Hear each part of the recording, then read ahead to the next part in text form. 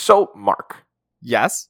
one of the most iconic scenes in this week's movie takes place in a slumber party which relies on the idea that a large number of parents allowed their preteen daughters to sleep over in the home of an adult woman who the parents presumably do not know or have probably had negative interactions with. Yes. Does not seem to be popular in the building. And also, I just have a hard time imagining, although we never see mean Jenna, I have a hard time imagining her being super kid-friendly. Yeah, that is also true. So my question is, what are your favorite examples of weird age gap friendships in movies? Like adults and children being friends. Well, it raises the question of how much friendship can exist when one person is being paid. But in Barb and Star, I would say that the villain and Yo-Yo crossed the line into friendship, even though she stole him as a child and is paying him as a lackey. Okay, you make a good case for why that should not be friendship. They do have a very sweet relationship, though. It is very fun.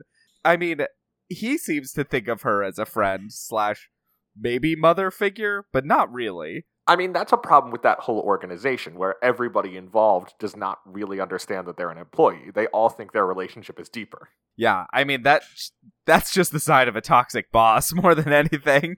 Right. If your boss won't recognize you as an official couple, you're not one. Also, is it really an organization if it's 3 people and a dead scientist? Well, they also have all the bees. Mosquitoes. Yeah. 1. 2. The economics of this situation don't really make a lot of sense. I assume that our arch-villainess inherited a lot of money from her deceased father. It's honestly the only explanation for how she could afford to build that lair. So I was also thinking in the adventure category. I mean, of course, it goes without saying that the ultimate adult-child friendship is in Back to the Future, subject to a future 2-hour episode, which in a way has multiple versions of it because there is, of course, Doc and Marty, but in a sort of 13 going on 30 way, there's also the friendship between Marty and his dad, which Marty is entering, to a certain extent, thinking about Crispin Glover as an adult.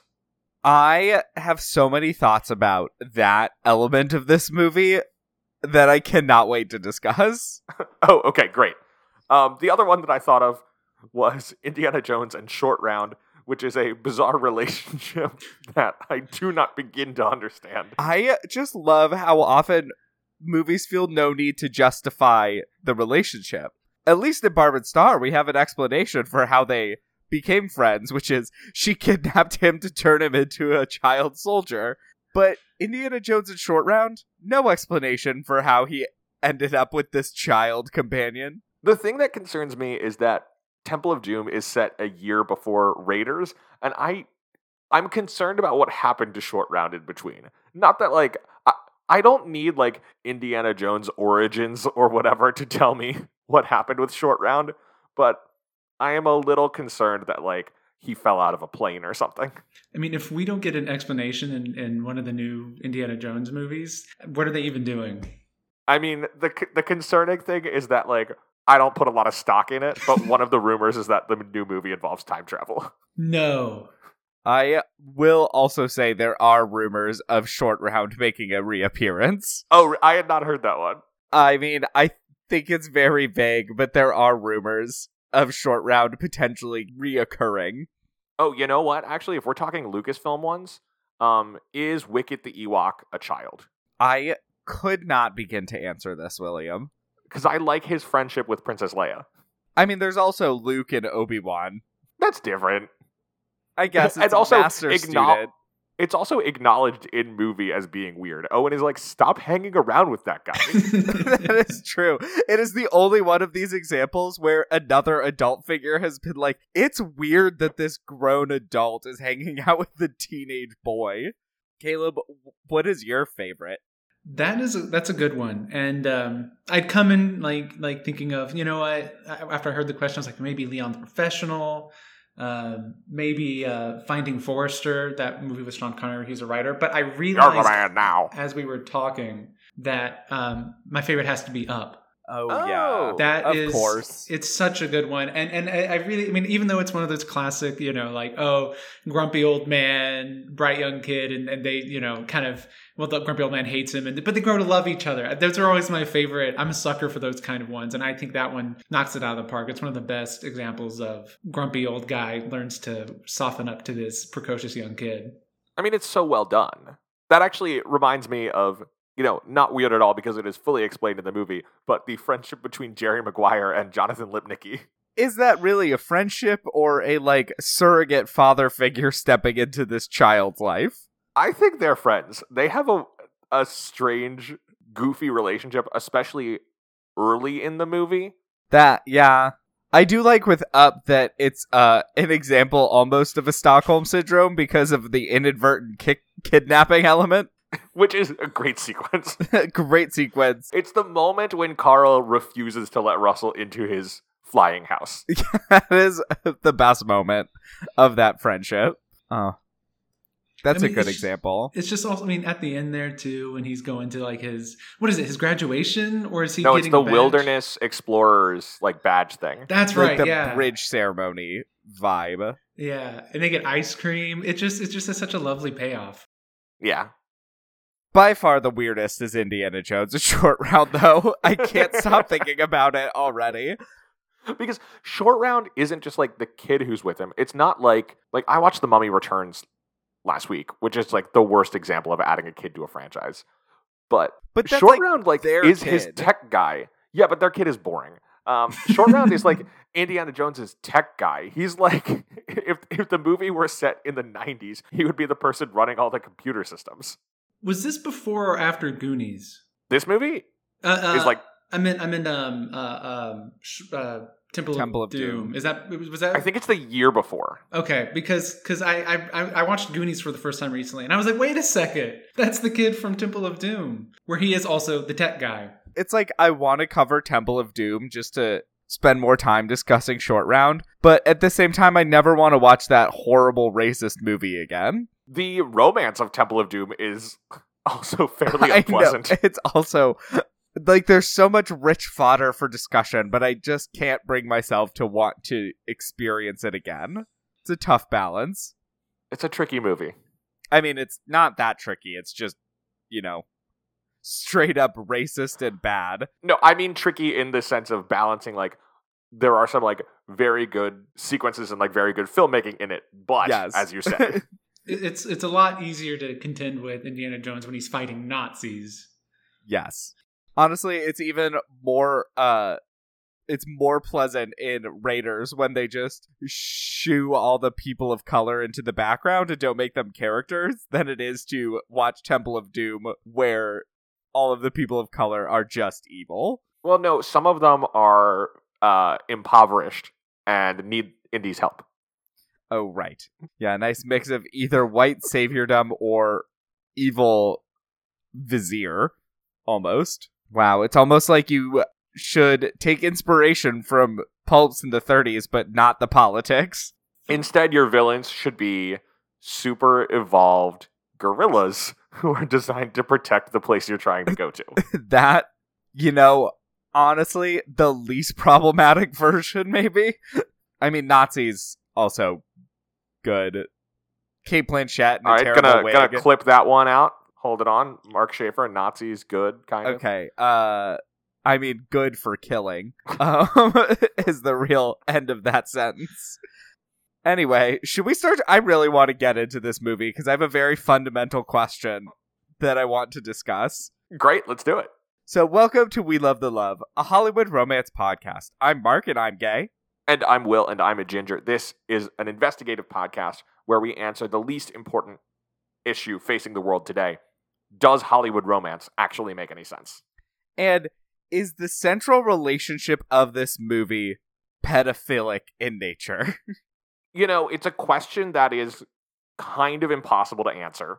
But it's worth discussing. I'm inclined to say no for a couple of big reasons. One, Ruffalo doesn't know she's a kid in an adult's body. Yes. Two, they have not spoken in so long that her weird behavior to him could just be the weird way she acts now. Valid. And Doesn't then she doesn't tell him, does she? no, she does eventually. Okay. And then 3, they don't really do anything. True. Yeah, he just kind of falls in love with her, but then also chooses the other woman. Yeah, they kiss like once. Yeah. Anyway, also, are these people actually dateable or even likable? It doesn't matter if the romance is a main plot or a one-scene flirtation, or if, Mark says there might be some problems with it. We're going to dig in and see what's there. And this week, we are rejoined by our good friend, Caleb Lewis, to talk about the 2004 age-up/time travel romantic comedy, 13 Going on 30. Hey, Al, thanks for having me back. I had a blast last time, so I'm happy to be back here. And when you said we would be talking about 13 Going on 30, I immediately remembered some of my favorite moments. I haven't watched it in years, but it really was one of my favorites growing up, and actually kind of reminds me that I should probably watch some more romantic comedies. You definitely should. This movie rules.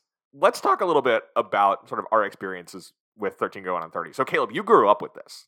Yeah. I mean, I it's been so long that I don't remember too much about it, but it would come on whatever channel it would come on, and I would always watch it. I mean, I think it was probably one of my first things that I saw Mark Ruffalo in. I think, before he became the Hulk and all these other things, I think it was one of the first things I saw him in. And I think about this movie sometimes every now and then, kind of about, okay, when I was 13 and now that I'm in my late 20s, I'm starting to kind of have some of those things as I think back. But I distinctly always remember the Thriller dance for me. That, to me, whenever I think about that movie, that's the one that comes up. So yeah, it is a kind of a childhood favorite, and it's really a shame that I hadn't watched it in so long.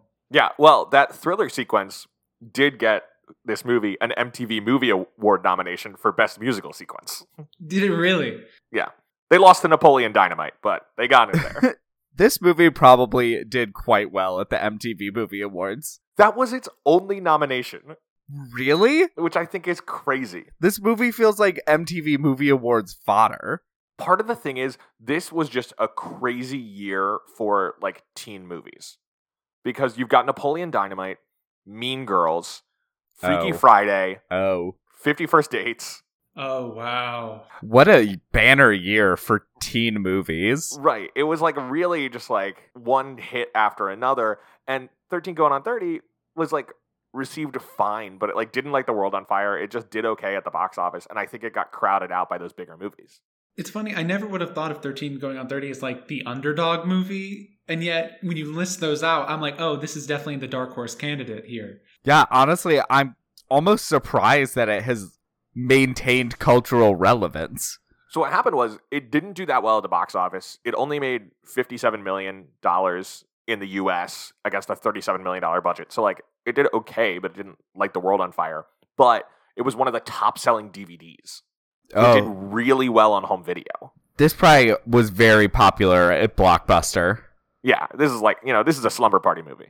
They did actually, I was talking to somebody about this movie, and they were like, oh yeah, I bought the Fun and Flirty edition of the DVD, which actually smells like bubblegum. Is that the only difference? I assume it has more bonus features and stuff. That feels very height of DVDs, in the early aughts, very much here's the special edition. It smells like bubblegum. That level of marketing is something I kind of am a bit nostalgic for. Yeah. I think about the phrase 30, flirty, and thriving a lot. And I don't think it was invented for this movie, but boy does it work here. Only 3 years away from 30, flirty, and thriving.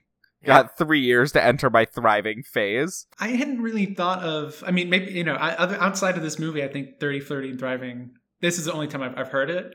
And it's just 30 is such a, of course, being in my late 20s, 30 becomes a year of anxiety. And so this whole idea of making it 30, flirty, and thriving is both freeing, but also a little bit perplexing because all I think is, oh no, 30, I'm getting old. Yes, but 13 going on 27 does not have quite the same ring for a movie title. Well, when you put it like that, yeah. So, Mark, when did you first see this movie? I first watched this with you on cable, essentially. I've only seen this one other time now. I didn't realize that. Yeah, we basically just stumbled onto it, didn't we? I kind of assumed when you put this on the schedule that as a movie you and I watched together, we would have already covered it. So at first I was like, wait, didn't we record an episode on this movie? But Every no. once in a while, you'll reach out to me and be like, I think we've done an episode on this one. I'll be like, I assure you we have not. Like 2 weeks ago, you sent me the Little Italy poster. And you were like, why do I feel like I've seen this movie? And I was like, Mark, we did an episode on this 2 years ago. No, I knew I'd seen the movie, but I couldn't remember if we'd recorded an episode or if it was all an insane fever dream. And I don't think they're mutually exclusive in this case. Well, that was like one of the last episodes we recorded before everything shut down for the pandemic. That movie Was maybe responsible? I think that movie caused the lockdowns. Caleb, have you watched it? Unfortunately not. Unfortunately. You should watch I Little think Italy. you The should movie watch in which Little Emma Italy. Roberts and Hayden Christensen are the heirs to two rival next-door pizza parlors. In They fall in Toronto's love. Little Italy. When did this movie come out? 2018. No. Yeah. Hayden Christensen in Yeah. 2018. I have to see it just because I haven't seen him in anything since. Well, actually, I saw the movie Takers not too long ago, thanks to my my wife Melissa, another friend of the pod, and he was in that, and he was Hayden Christensen. I can't describe it any other way. Yeah, you have to watch this movie. His hair is dyed just black, like the color I of think a black hole. I think if there's anyone that would truly appreciate this movie for its perplexing nature, it is Melissa. Yes. I'm sure she'd find something to enjoy about it. You know, what kind of I don't know what the word is. Kind of perplexes me about her sometimes is that her threshold for watching something is very low. She will watch garbage as long as it's fun and interesting. You know. So I'm sure that will probably be right in the sweet spot of something where it might be interesting enough to talk about and consume. I highly recommend the experience.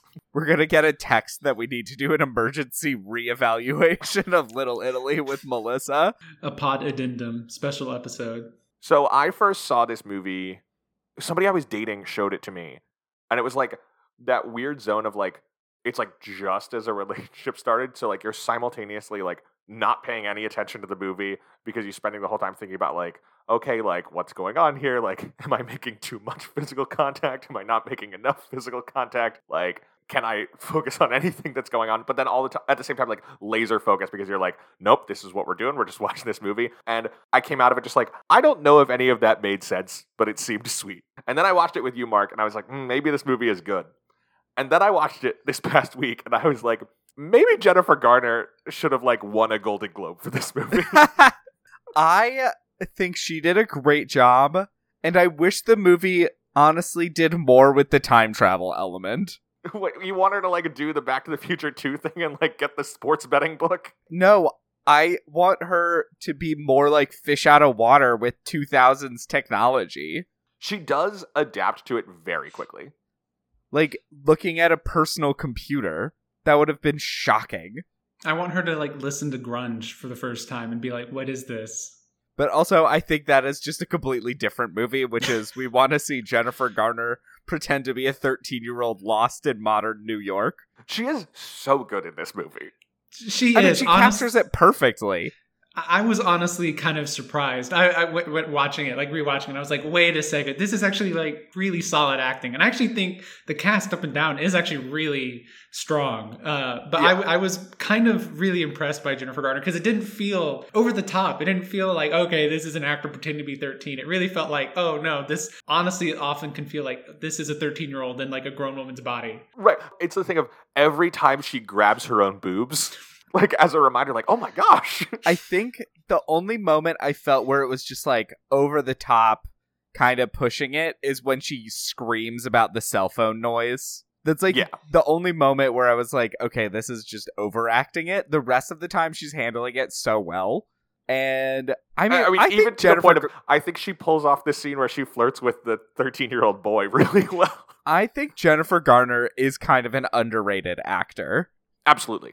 I think there's a certain level of actor, especially from this era, who we like think of and tend to be like underrated, whether because they just are too, conventionally pretty, or maybe they just got big around a certain time, that I do think we have a tendency to forget, like, oh no, they're actually really good actors. Like, I think for a while there, Brad Pitt was kind of there. I think he's actually a really solid actor. Oh, he rules. But often people think of him as just, heartthrob leading man Brad Pitt. But I think more and more as his career's gone, you kind of go back and see, oh no, he's actually a really interesting like character actor in a lot of ways. Well, I think with Jennifer Garner, I mean, she was well respected like on Alias, which she's in the middle of when this movie comes out.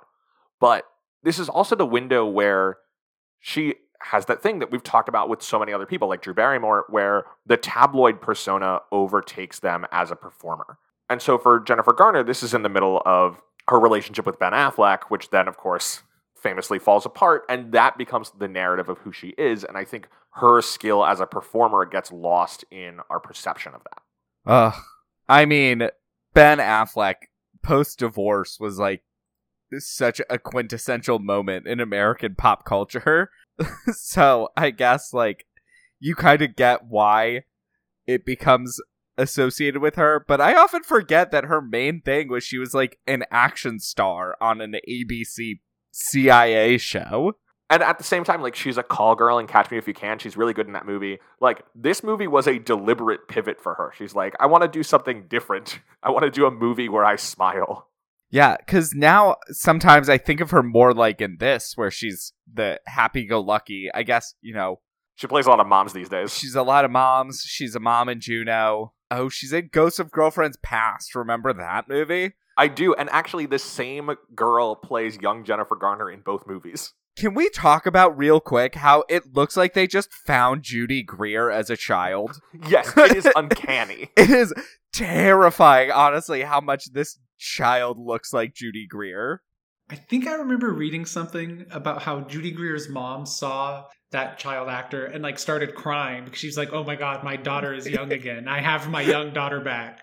It's weird. It's weird. Maybe Judy Greer was in the middle of a Little situation while they were shooting 13 going on 30. Little, of course, being the movie where the adult woman gets turned into like a 10-year-old. Not to be confused with Big, where a child gets turned into an adult. Not to be confused with 13 going on 30, where a child time travels into the body of her adult self several years later. Honestly, I think it would be really funny to have a movie like 13 going on 30, where you find out just like in the background someone else is going through a similar experience. Because if this commercially available wish dust actually has magic powers, like other weird things should be happening at the same time. I was wondering that same the thing. thing. The question is like which person would also be experiencing it, and the clear answer is Andy Serkis. Like, Andy Serkis is a child in an adult's body who is trying to fake his way through running a magazine, which is also why he adopts the dumbest redesign. I also would love if just like on the background in newspapers, one of the headlines is just, man discovers ability to fly after purchasing wish dust at a Walmart. I wonder what the approval process was for wish dust. Like how did this get released into the general public if it seems to actually grant wishes? Well, this is the Reagan era, so corporations can do whatever they want. Yeah, regulation is lax. Well, there you go. That makes complete sense. It is weird. Like, I get it. But magic exists in this movie, and you just sometimes have to take a step back and remember that. Even though magic does, one thing I love about this movie, which we'll get to at the end, is through magic, the other woman who has no real faults doesn't get punished in any way because she just never enters the relationship. So she's out having her own life. I like that this movie manages to have it both ways, where in the main plot of the movie, they don't get to be together because Mark Ruffalo is like, no, we made our choices. Like, this is life now. Like, he's not going to do the dumb abandoning his life and relationships over what's going on for a couple of days. But then also the movie gives you the fake out. It's like the ending of Titanic, where like, yes, Jack dies, but then there's the dream sequence where they're together again. Yeah, it's very nice. That is something I generally appreciate about time travel movies, is that ability to, often in a rewarding way for me, have it both ways. You know, you get to see the possible future and then you get to change it, when that happens. It's like there are consequences for the choices that Jenna has made over the last 17 years, but also not. Yeah. I mean, Jenna sounds like such a shit person. Yeah. She is no good. They really lay it on thick more and more, just like reveal after reveal of, oh no, garbage, garbage, garbage. So we should mention, by the way, speaking of movies involving like magic and weird stuff, this is written by Josh Goldsmith and Kathy Yespa, who also wrote What Women Want. Okay. I do need to take just a quick second that I was reading it, trying to figure out how long Ben Affleck and Jennifer Garner were together, and apparently since the early 2000s there have been rumors at a Ben Affleck political career, because I didn't really realize he was so active in the Democratic Party. Very. Including rumors of a Massachusetts Senate seat campaign, which he flatly denied. But Yes. just imagine if Ben Affleck ran for the Massachusetts Senate seat. It's the kind of thing of like, he is very active in the Massachusetts Democratic circles, has no interest in running, and every once in a while the Massachusetts Democrats are like, if we got Ben Affleck to run, he'd probably win. I mean, if he ran for governor, he probably would have a chance. Yeah. But he does not want to be governor, and I think that's a smart call. Yeah, because now he can be exclusively focused on being with Jennifer Lopez, which We all have honestly our should priorities. take 100% of your attention. On the What Women Want, were those writers also involved in What Men Want, that recent sort of soft reboot? I don't think so. I mean, they'd be credited on it, but I don't think they wrote it. That movie's no good. Oh, What it's Men Want. we started it and could not finish it. We started. We were just like, this isn't worth our time. It's a terrible movie. I have seen neither, and honestly have zero interest in either, because the Mel Gibson of it all for the first one. Oh, Mel Gibson. I will see it one day because I'm trying to watch every movie Nancy Meyers ever wrote. But, Yeah, it's just hard for me to see his face. oh, I agree with you. In addition to its nomination at the MTV Movie Awards, 13 Going on 30 was nominated for 8 Teen Choice Awards. Okay, that tracks. Yeah, That it feels lost better. all of them, but I wanted to shout them out. It was nominated for Choice Comedy and lost to Shrek 2. Choice Comedy Actress for Jennifer Garner. She lost to Lindsay Lohan for Mean Girls. Honestly, fair for the Teen Choice Awards. Comedy Actor for Mark Ruffalo. He lost to Adam Sandler in 50 First Dates. Judy Greer was nominated for Choice Sleazebag and lost to Sean William Scott in American Wedding. There are, as we've noted many times, too many categories of the Teen Choice Awards. I think that's the teens failed on that one. The teens made the wrong choice there. Ruffalo and Garner were nominated for Choice Chemistry and Choice Lip Lock, and they lost both to Pirates of the Caribbean, Curse of the Black Pearl. There are too many categories at the Teen Choice Awards. Jennifer Garner was nominated for Choice Hissy Fit and lost to Lindsay Lohan in Freaky Friday. What a year for Lindsay Lohan. Yes, Jennifer Garner was also nominated for Choice Blush. The actual are Which- these categories? Which was also won by Lindsay Lohan in Mean Girls. Oh my god. Also, I hate Hissy Fit. Choice Hissy Fit is so sexist. Yeah, we've talked about it before. Like, men have won it, but it's clearly a sexist category. My question is, I mean, I've brought a bunch of things. I found out for the first time yesterday that Lindsay Lohan had a music career. Oh, yeah. She was one of those Disney stars where it's like you're going to do every piece of it. I don't Have you think not I heard knew that. Rumors by Lindsay Lohan? That was the song that I heard yesterday. It came on. Melissa played it, and she said, "Oh yeah, this is a classic." And I was like, "Oh, I've never heard this song, and it definitely sounds exactly like Britney Spears." And she was like, "Yes, that's the Yes. point." Yeah, it was like Yeah. Lindsay Lohan, like Hilary Duff, like all those. They were doing every piece of it. Hillary Duff's 2 singles. Hold up. So Yesterday. Look, What a the Lindsay song. McGuire movie soundtrack is nothing but hits.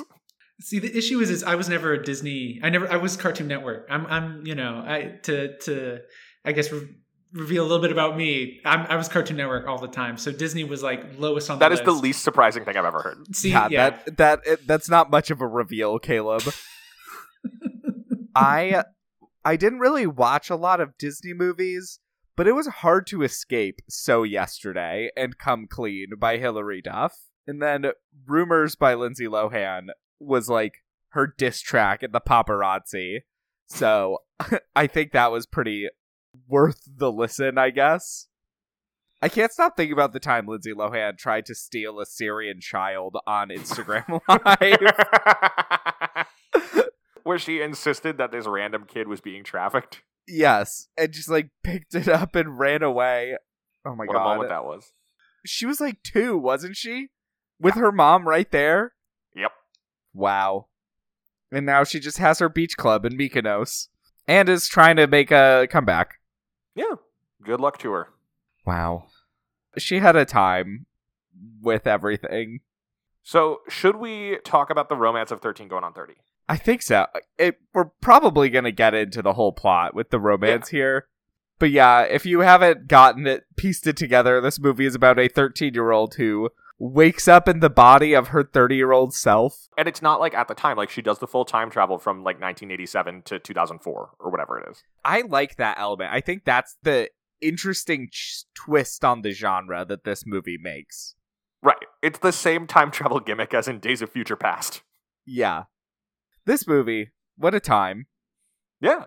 So every week we break down the romantic plotline of a movie into 5 points to help us explain everything that we need to know. So Caleb, as our guest, you are going to walk us through the romance of 13 going on 30. So when I first started thinking about like the first point, I kind of had to think to myself, okay, because of the time travel, like where do we consider the relationship that we're talking about starting, pre-time travel jump, post-time travel jump. And I realized that it kind of, the pre-time travel still informs what happens after the jump. And I think like all good relationships and romances, this one starts in the friend zone. So my point number 1 is that this relationship starts in the friend zone with Matt. Clearly, just from the beginning, it loves Jenna Rink. So that's Mark Ruffalo's character and Jennifer Garner's character. As children, yeah. As children, 13, like, it's obvious from the beginning. I mean, he spends, did he say, 2-3 weeks creating that model home for her? It would have to be weeks. It's like a version of the Barbie dream house, but all themed around stuff that Jenna likes, with, like, little, like, paper dolls of Jenna enjoying the different stuff around the house. And it's Rick so Springfield. Sweet. It is. It's very sweet. It's elaborate. It is. It's like on the edge of being super thoughtful and kind and a little bit obsessive. You know what I mean? Yeah, in like a is. creepy way. Oh, almost forgot. Wishing dust. It says, this wishing dust knows what's in your heart of hearts. It'll make all your dreams come true. I have to say, like, he's a sweet kid, but he is kind of weird. Like, he's just dancing to the Talking Heads in front of the other kids. Kind of like, let's learn to read the room here, bud. I think it's very funny that, like, the way the movie indicates that he's a weirdo is that he's just really into Talking Heads. That was the moment where I knew I would have been his friend. Absolutely. I was like, okay, this man I understand, or child, this boy I understand, because I was like, hell yeah, Talking Heads, that's my kind of music right there. But yeah, the dancing kind of alone in front of everyone. I was gonna say, but would you just dance to it at a party with people that dislike you? But his willingness to dance alone in the middle of a party, it's crucial later on when they have to do the Thriller dance. It is true. He did hold on to that childlike element. The director, Gary Winnick, really wanted to cut the Thriller dance from the script, and the studio told him he had to keep it so that they could put it in the trailer. That's so great. God. I couldn't imagine this movie without it. My understanding is that, though, Mark Ruffalo almost like didn't do the movie because of that, and because he hates dancing, and they'd hired like somebody to he'd spent like hours trying to learn the dance, and then like they get in the room with all the extras, and he was like, oh my god, I hate this, I'm not a dancer. Yeah, well, that works out because he's supposed to be uncomfortable in the scene. Yeah, he very much looks it. Very much. He's just method acting. Yeah, couldn't imagine it without it. So, as you said, Caleb, like, they are very good friends. Maddie is clearly in love with Jenna, but she is smitten with this dude, Chris, who's just a meathead. The funny thing is I almost anticipated after the time jump, she's with that hockey player. And I'm like, I almost could have confused. I assumed it was Chris. Yeah. And I've seen the movie. It's more fun that Chris grows up to be Jim Gaffigan, though. Yes. That is more fun, but I kind of assumed because she joined the Six that she would be with Chris as her boyfriend. But this poor sweet lughead of a hockey player. He seems like a nice dude. He deserves better than Jenna. He's very friendly to his fans. Yeah, he really doesn't seem like all that bad. I mean, I was like, oh man, he kind of deserves a really simple, like easy relationship himself. I think the problem for him is that I think basically anybody can like this movie, but it is targeted, I think, at like 12 and 13-year-olds. And he is scary because he is overtly sexual. It kind of in the way where, like, Mark, we talked about this when we talked about The Notebook. Like, the appeal of the Notebook sex scene to, like, girls that age is that, like, they take off their clothes standing on opposite sides of the room. So it's, like, the appeal of, like, oh, yeah, it's sexy, but also, like, I don't have to worry about touching a boy. And I think similarly in this movie, it's, like, the hockey player, who seems perfectly fine to us, is scary because he's too into sex. Yeah. I mean, she is very scared of his naked body. Constantly tell him, hey, cover up, I can see your thing, throwing the, what is it, pillow? Like, at him to cover up? Umbrella, that's right. I love that shot of, like, as soon as the towel drops, the umbrella comes up. It's well done. I'm a sucker for those kinds of visual gags, I guess. Austin Powers famous for it, Yeah. That opening scene in Austin Powers is very impressive. But, Will, what were we watching that did even more work to prevent it was Claudine with James Earl Jones. Oh, yeah. That was the most efficient and effective penis covering in a movie. Like, barely hiding a penis. So good. So, Maddie's in love with Jenna, and Jenna is throwing her 13th birthday party that, like, none of the cool kids want to come to. But Jenna's determined to be cool. And so they come by because Jenna has promised to do their homework for them, if they do. And they tell her, like, all right, like, you're 13, like, this has to be, like, a cool party. It's got to have kissing and stuff. So go in the closet with a blindfold on, and we're going to send in someone to make out with you. And they're like, it's going to be Chris. And Jenna's like, heck yes, it is. And she goes into the closet, and then they send in Maddie instead. Well, they actually all just start leaving. Oh, that's right. Which is even meaner. Right, they were just going to leave her in the closet until she figured it out. Yeah, but then Matt shows up, so they tell him that she is in the closet waiting for him. And for me, it's important to note that, like, so earlier on, Tom, Judy Greer's character's nickname as a kid, says to him, we don't need a play-by-play, when he says he's going to wait for Jenna outside. And then right before this, Jenna says the same thing to him when he goes to get his Casio, yeah, and because he wrote a birthday song for her. So it's again this, like, conflict of how much he cares. He wrote a song for her. He's going to go get his Casio to play it in front of everyone, which kind of like Mark, you were saying with the dancing to Talking Heads in front of everyone is maybe missing some of the social cues. It's so funny. Coming across with her need to be liked and popular, so that she, like, essentially publicly humiliates him, and yet he comes back with the Casio just in time, and he's so excited to go into the closet with her because he thinks Jenna's finally waiting for me. It's her 13th birthday, But instead she rejects him, and it's incredibly sad. Yeah, and she's left alone in the closet, banging her head against the shelf, wishing to be 30, flirty, and thriving, and some of the sparkle glitter that he used on her dream house falls down on her and transports her to the 21st century and an adult woman's body.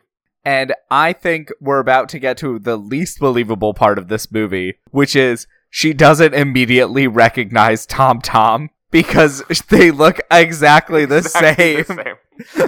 More so than the time travel. I mean, it's like, in any other situation, you'd get why this child actor and this grown actor, you could be like, why she didn't immediately place them. But as soon as Judy Greer walks on scene, you're just like, this is the same person. It's like the next level of Irishman tech. And yet, like, so one, it makes me wonder, did she just completely forget that Tom Tom's real name was Lucy? And number two, they explain it completely unnecessarily that Lucy's had all kinds of plastic surgery, and that's why you don't recognize her. And it's like, no, we do. She looks exactly the same. I know. It's like, I mean, they wrote the script anticipating not having a child actor that looks the same as the grown actor, which is the norm. But instead, they managed to cast it perfectly. So I think this is point number 2, right, Caleb? Yeah, point number 2 is I pretty much called it estrangement / stranger in a strange land. So estrangement in a strange land. Yeah, there you go. So she's now turned 30, right? And as she kind of figures out where her life is, she's of course going to go find her best friend, Matt. Yeah, especially because there's a strange naked man hanging around her apartment. Yeah, she's like, I can't go back there. Not that she even knows where that is. So she tracks down Matt, and he hasn't seen her in years. I think he later on reveals in the movie that he hadn't seen her since that 13th birthday party because she had joined the Six Chicks. Which, do they answer if they keep calling them the Six Chicks even though they're 7? Maybe someone got kicked out. Yeah, maybe that's what happened to Brie Larson. And we both at the same time. Yeah, I when I found out Brie Larson was in that group, I was like, wait a second. I was a prom queen. Yep. And I went with Chris Grandy. Yep. This is incredible. I can't believe it. I got everything I ever wanted. Yeah, Jenna, you got it all. Congratulations. So yeah, so they're totally estranged. So for her, this is for me part of the fun part of this romance is she isn't missing a beat. Him, on the other hand, has spent, 17 years, I would think? Yeah. And so he's having to kind of relearn what it's like to be in a friendship with Jenna Rink. And so there's... With 13-year-old Jenna Rink. 13-year-old Jenna Rink. Not the same, apparently cold, calculating, mean Jenna Rink that most other people seem to know and he even knew in high school. Right, Jenna has spent the past 17 years, being a mean lady, incredibly cutthroat in her print media job, because this is a rom-com, constantly, smacking down the people who work for her, double-crossing the people she works with. And I think it's just so fascinating that he doesn't, even because of the time travel, I think it's they don't recognize each other. I think to me that's a very sad moment in a way, because, it just goes to show how long it's been since they've even seen each other. These people who were best friends, they might as well just be strangers on the street. Which is a real thing that happens. I was about to say, the people I was friends with at 13, I would, all except one, I would consider strangers at this point. And I think that's a really good point, and kind of part of what makes this movie interesting is that I think even without the time travel, we could have just jumped forward and one day she realizes she's not happy and she's not who she was and she wants to reconnect. You know what I mean? Yes, exactly. Yeah, which is, that's what the movie's about. Yeah. I mean, the point of the movie is that you can do this without the magic element and, reconnect to your younger self and become a better person at any time. But the movie uses magic. And I like that the movie, says, in a way, because of that, you can reconnect to your younger self, but you also can't change the past. I appreciate that there is that sort of maturity and realism to that, you can kind of redeem yourself in a way, but you can't undo what's been done. And that's where I think this movie is a little bit smarter than a lot of other versions of it would have been. I think this movie actually has more of a moral lesson in mind than most rom-coms of this era. It comes in with something to say, and it's not it's not the most original thought, but it tells it well using an interesting plot. And I think it's not just a movie that's about a romance and comedy. I think that's part of what elevates this movie from just being a really good rom-com to an actually really great movie, I think. That yes, it's a simple message, yes, to everything you just said, but it does that. It almost I won't say it transcends the genre, but it uses it to full effect. Well, I think part of what we're all talking about the complexity and maturity of the way it engages with fairly simple ideas, but I think part of what makes it work is that it is targeted at a slightly younger audience, but treats them and their concerns and their experiences seriously. It treats the emotions and the experience and the tensions of 13-year-olds as things that matter. I think often when we see things with kids, with teens, especially ones that aren't geared towards them, or even still towards them. There's a tendency to think of them as, oh, they're these crazy stupid kids. They're young. They don't really know what they're talking about. So they have a tendency to be grating and annoying because of that, because it's like, oh, they're unreasonable. But I think this movie does a good job of kind of showing the reason and the logic behind, like, as a 13-year-old, of course you're going to do these sorts of things because it matters to you. You don't know, you haven't lived a life yet, and so everything is kind of to a certain scale. And I think it does kind of, I think that's the number one way for any piece of media to win me over is to treat the audience as smart and essentially deserving of respect. And the number one way for me to lose it is to treat the audience like they're stupid and you hate them. Yeah, no, I think that's the most important thing. So, she goes to his house, realizes they're not friends anymore, but still invites him to a cool magazine party that night. Right. So she works for, what's the name of the magazine? Poise, yeah. This like fashion magazine that she was into growing up. It's like fashion/gossip. Yeah. It's like Vogue and not Vogue and Cosmo. I guess it's more like a Cosmo than a Vogue is the idea. It feels like a slightly like less prestigious Vanity Fair. Yeah. And that its main competitor is Sparkle, which is such a terrible name. Yeah. But Sparkle keeps scooping them. J-Lo gave 11 secrets to Sparkle and only 10 to Poise. Which would you buy? I mean, I would buy the day before 11 secrets, obviously. Which, honestly, Andy Serkis in that role, I really do think he is phenomenal. I kind of completely forgot it was him. Like, he was in this movie. I mean, once I saw it was him, I didn't forget. I was like, oh, is that Andy Serkis? No, once I saw him, I was like, that's clearly him. But I think he does a really, really solid job in it. Yeah, no, he's just like the flustered manager of this apparently failing magazine. And his solution is to demand, well, I guess he doesn't want it, but the higher-ups want a like full redesign of the magazine. And I gotta say, I think both of the redesigns are bad, but Judy Greer's will probably sell better. Because I don't really understand the hook of Jenna's beyond the yearbook theme. Like, I think to some extent it's supposed to be like normal-looking people instead of models doing the fashion stuff. I assumed it was also the nostalgia element. But this is before nostalgia was the best way to sell. But also, like, how many issues of that can you sell? Like, I believe you can sell one, like, special issue of a yearbook theme. But, like, what's the next issue? See, my takeaway was very much that it was supposed to be about real people. And I'll tell you why. Part of it is because it had one of my favorite lines earlier on when she's looking at Poise and she wants to be like them. And her mom says, "Those aren't people, honey. Those are models."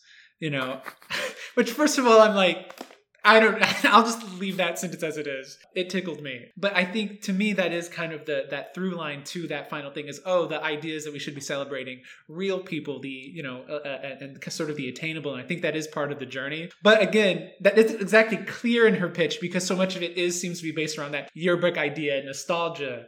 Meanwhile, Judy Greer's pitch is like somehow just like aggressive, which feels fitting for the 2004 market.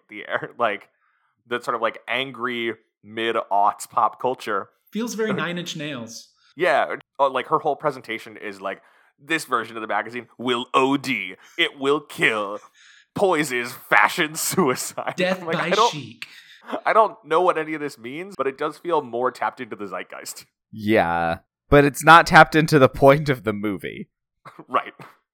But I think it's... Well, I guess no. If we're still in point 2 at the magazine party, the magazine party is kind of where I get to point number 3 actually, and okay. It's kind of a question, and that question is why does he show up? And it's not just this. It's constantly because when she invites him, he seems reticent to go. He shows up real quick, dances, and then immediately leaves. He didn't even talk. He really just showed up, dances, and he continues to do these things, knowing what we know later, the big reveal about his current state of affairs. I'm doing some shopping with my, Jenna, this is Wendy, my fiance. Oh, I'm Jenna. Matt told me all about his blast from the past. It was really sweet of you to stop by. Maddie's a sweet one. I don't know what I would have done without him. I'm sure you'll be just fine. Are you a photographer too? So you guys have spent so much time talking about me. Wendy's an anchor woman. Anchor person. I do the weather for WWEN in Chicago. Actually, Matt and I were just talking about him finally joining me in the Windy City. I think he shows up to the party almost out of bewilderment.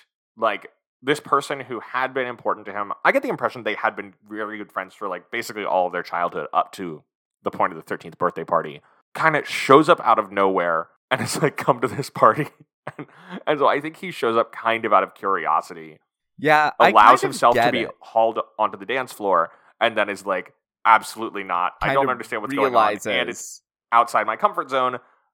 I'm bailing. I think if someone who you were very close to after 17 years showed up on your doorstep, you would be curious for more. I think that's a really good point, because I think, you know, he talks about, or at least Wendy, his fiance, mentions that he had talked about this blast from the past. And I really do think that it kind of really maybe reawakens is the word. Maybe, it just sort of, this curiosity, but also brings up all these emotions too, because it's obvious back then that he loved her. And maybe suddenly now kind of seeing that same, thing, it kind of starts to awaken. And I think as we see throughout the rest of the movie, it kind of does awaken this sort of same feelings that he had for her, for sure. As it develops though, knowing that he has a fiance does make me wonder why he lets it go certain places, why he, Yeah, I think there's a certain extent to which, like, he's just getting caught up in the nostalgia of it. I mean, it's like, she's acting like a 13-year-old, so it's kind of bringing out the child in him. And so he's constantly having to remind himself, wait a minute, pull back. Yeah. No, I think that's a really, like, kind of great point, because I think, there is this desire to be friends, to have that sort of relationship. But I think, it's really interesting to see where it goes and how that sort of balance between I'm an adult now with choices that I've made in this history that she in a way doesn't have anymore. And that sort of push and pull between some sort of kind of what he wants, but actually also what he lives in the baggage of what he also wants, if that makes sense. Yeah. And then they wind up hanging out a lot more because they need to come up with these magazine redesigns. And she decides, oh, you know what? I need a photographer. Maddie's a photographer. So she goes and hires him to shoot for the magazine. So they're going to be spending a week together shooting all these different yearbook sequences for her concept pitch. And she starts to fall for him. Yeah, during all this. That's kind of one of my questions is where do you see her? Like, is there a moment? Is it just kind of slowly through this montage that we begin to see, oh, she's falling for him? Was it before? What's your kind of I think it's during the montage. I think it's over the course of this week. Yeah, I think that's when she starts to, see him as a full person and not just her next door neighbor, best friend.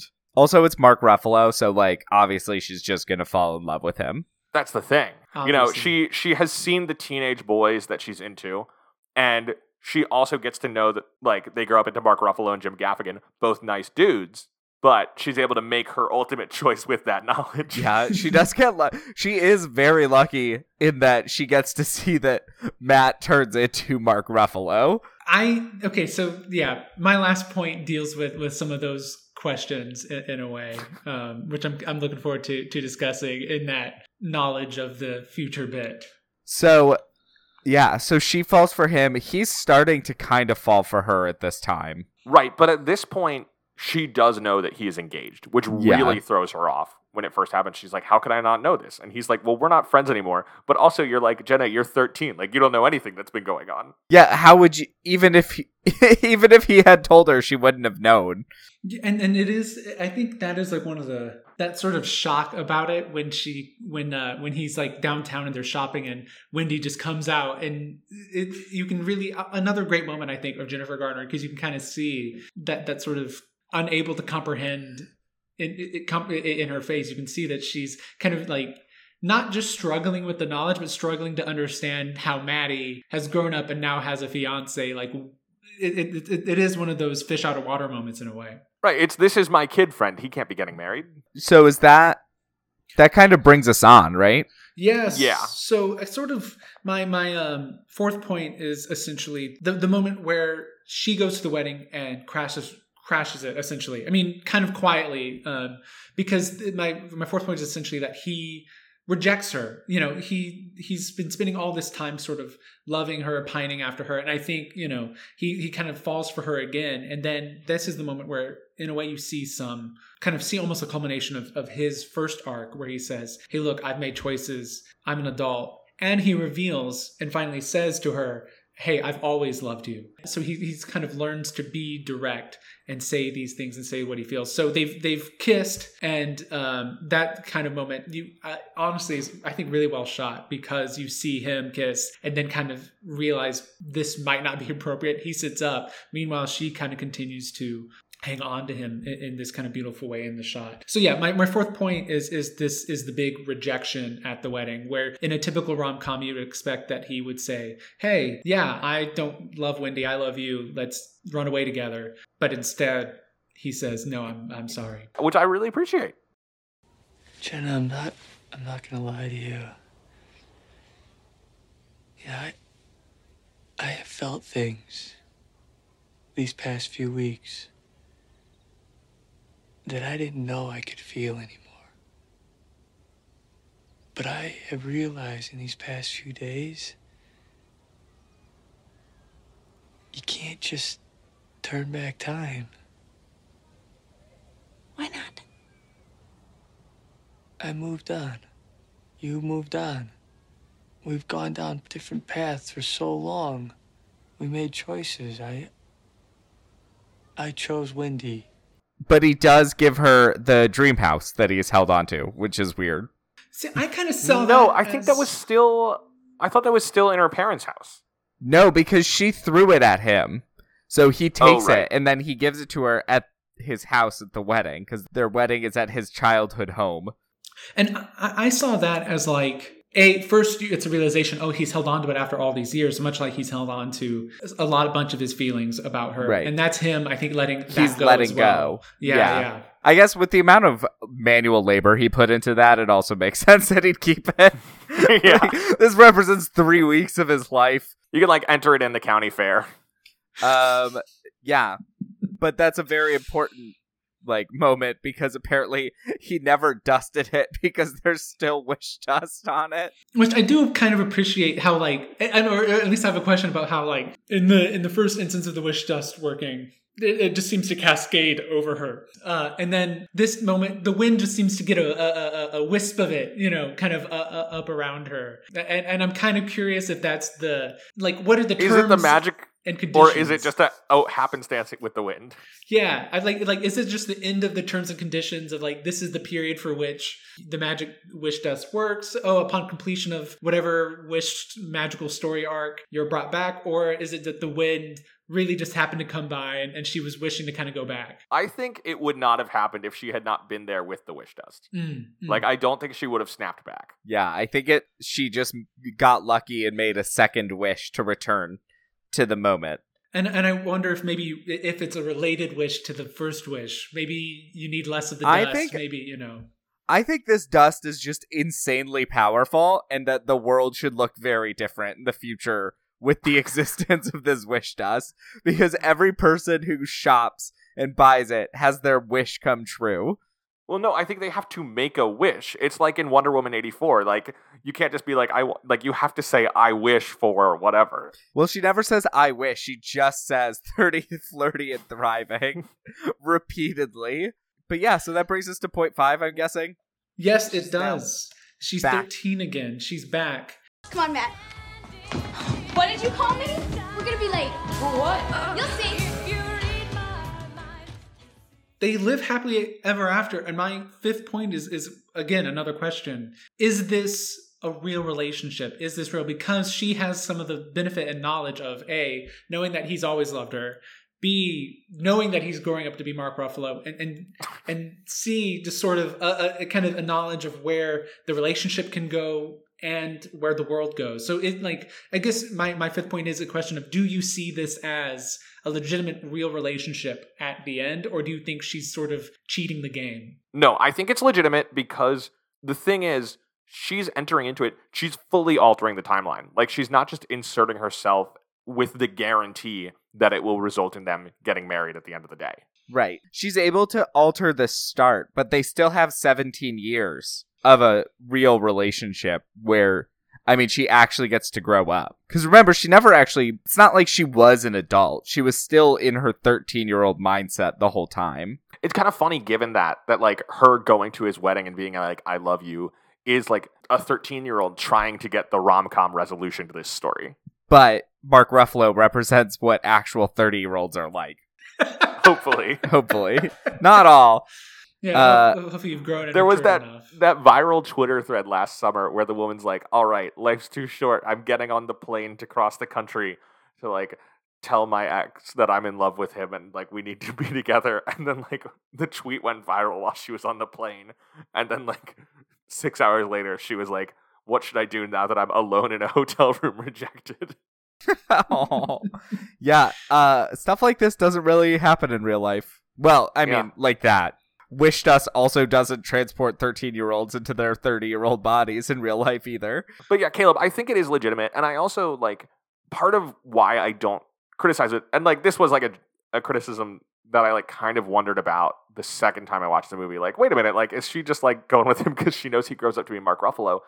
Part of it is, like, Jenna appears to have, like, very little interest in, like, physical attractiveness in the adult men that she interacts because she with. also would have been more interested in the other guy. Right. Like, the entire relationship that she has with Mark Ruffalo is, like, an emotional one.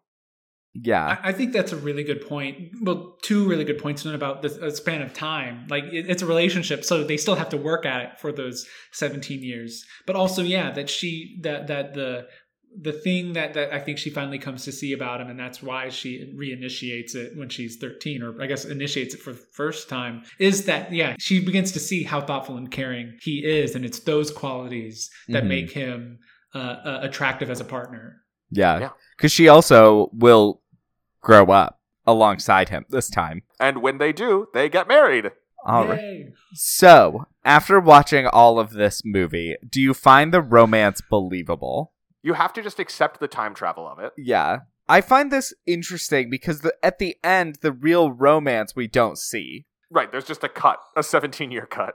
That's kind of I found that to be the tricky part. And that's almost why my fifth point was that question, because it is like, it's hard to kind of differentiate in a way. But I think I'm going to come down on, I think it is believable because I think the sort of kind of subtle care and commitment that they show isn't she might be a little extraordinary, like, you know, as far as irregular, but I do think that it is believably so, you know, and you can see how they get along and how they don't, and that's, to me, what makes this a very believable relationship. Yeah. So every week we rate the believability on a 10-point scale, 1 being the least, 10 the most. Caleb, where would you rate this movie? I'm going to have to go pretty high for this one. And I think I'm going to have to go with I want to say 10. I want to say 10 for me. But I know I'm probably overlooking something. So I like, to be safe, I want to say 9. But I think I'm going to put my hand out there. I'm going to say 10. Knowing what we know about them as characters and all that, I think this is... No, you know what? I'm going to say 9 because... And I remember why. Because I literally have just said how they're both almost abnormally caring, and that doesn't quite seem believable. So I'm going to say 9, though, other than that.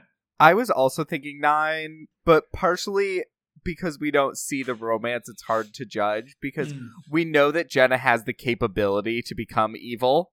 Right. And is this enough to fully overcome her dark side? Because, like, let's remember how evil Jenna was. I also just think, like, presumably, like, we don't know that they are 30 when they get married in the last shot of the movie, but it's, like, kind of implied given the premise of the movie. And, like, I just think 17 years is a long time to maintain that relationship, and, like, maybe they broke up and got back together or something like that. I'm inclined to go, like, a 7 on this. Yeah. Which is not to say that you should change anything, Caleb. No, I'm definitely keeping my 9, but I definitely see your point, because... I don't know. At least to me, it feels like once you're like in your mid-20s, you've been dating for at least 10 years, you know, unless there's some sort of financial reason that they haven't married. It feels like they would have maybe gotten married sooner. Right. Well, I will say... the breaking up sorry? We don't know. Because it's not like they're going to cast other actors that look closer to their early 20s for the last scene where they get married. Right, that's the thing. Like, we don't know how old they are there. I do think, I don't know, I think the movie invites you to think that they're 30.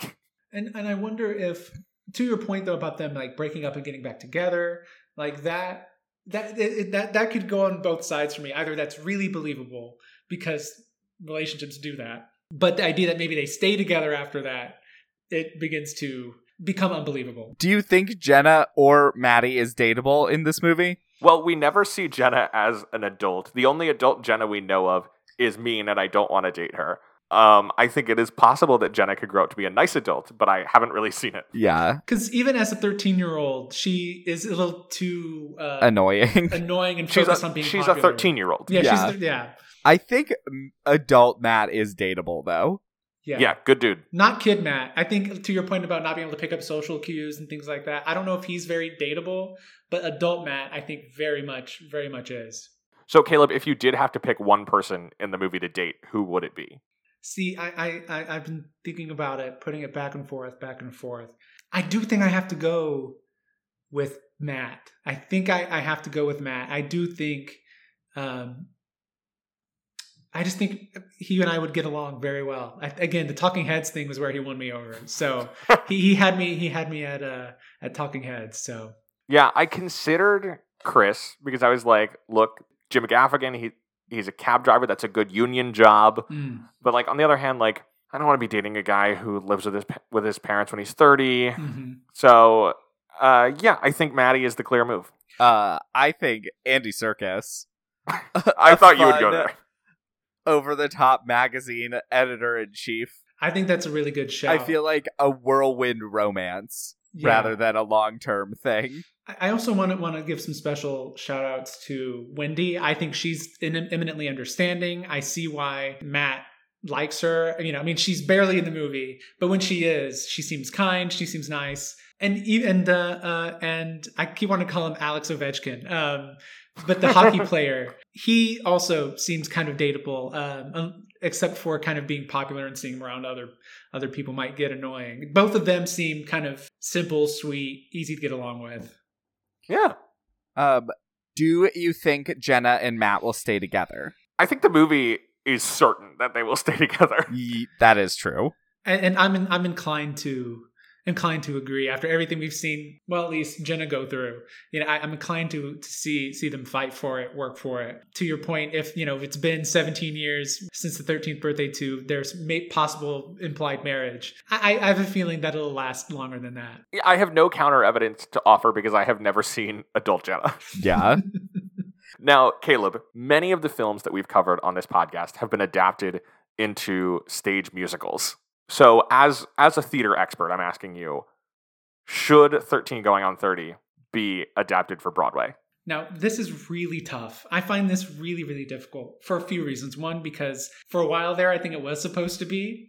And there was still even talk in 2019 that it might. So, but also I think it should. I think the answer is yes, because it feels very much built for like spectacle and dance and music and fun. Like it has one of the best soundtracks. I mean, I don't think you could license It's got all a of them. killer soundtrack. So good. My only concern is in the musical, if they can't keep specifically the Thriller dance scene, I don't want it.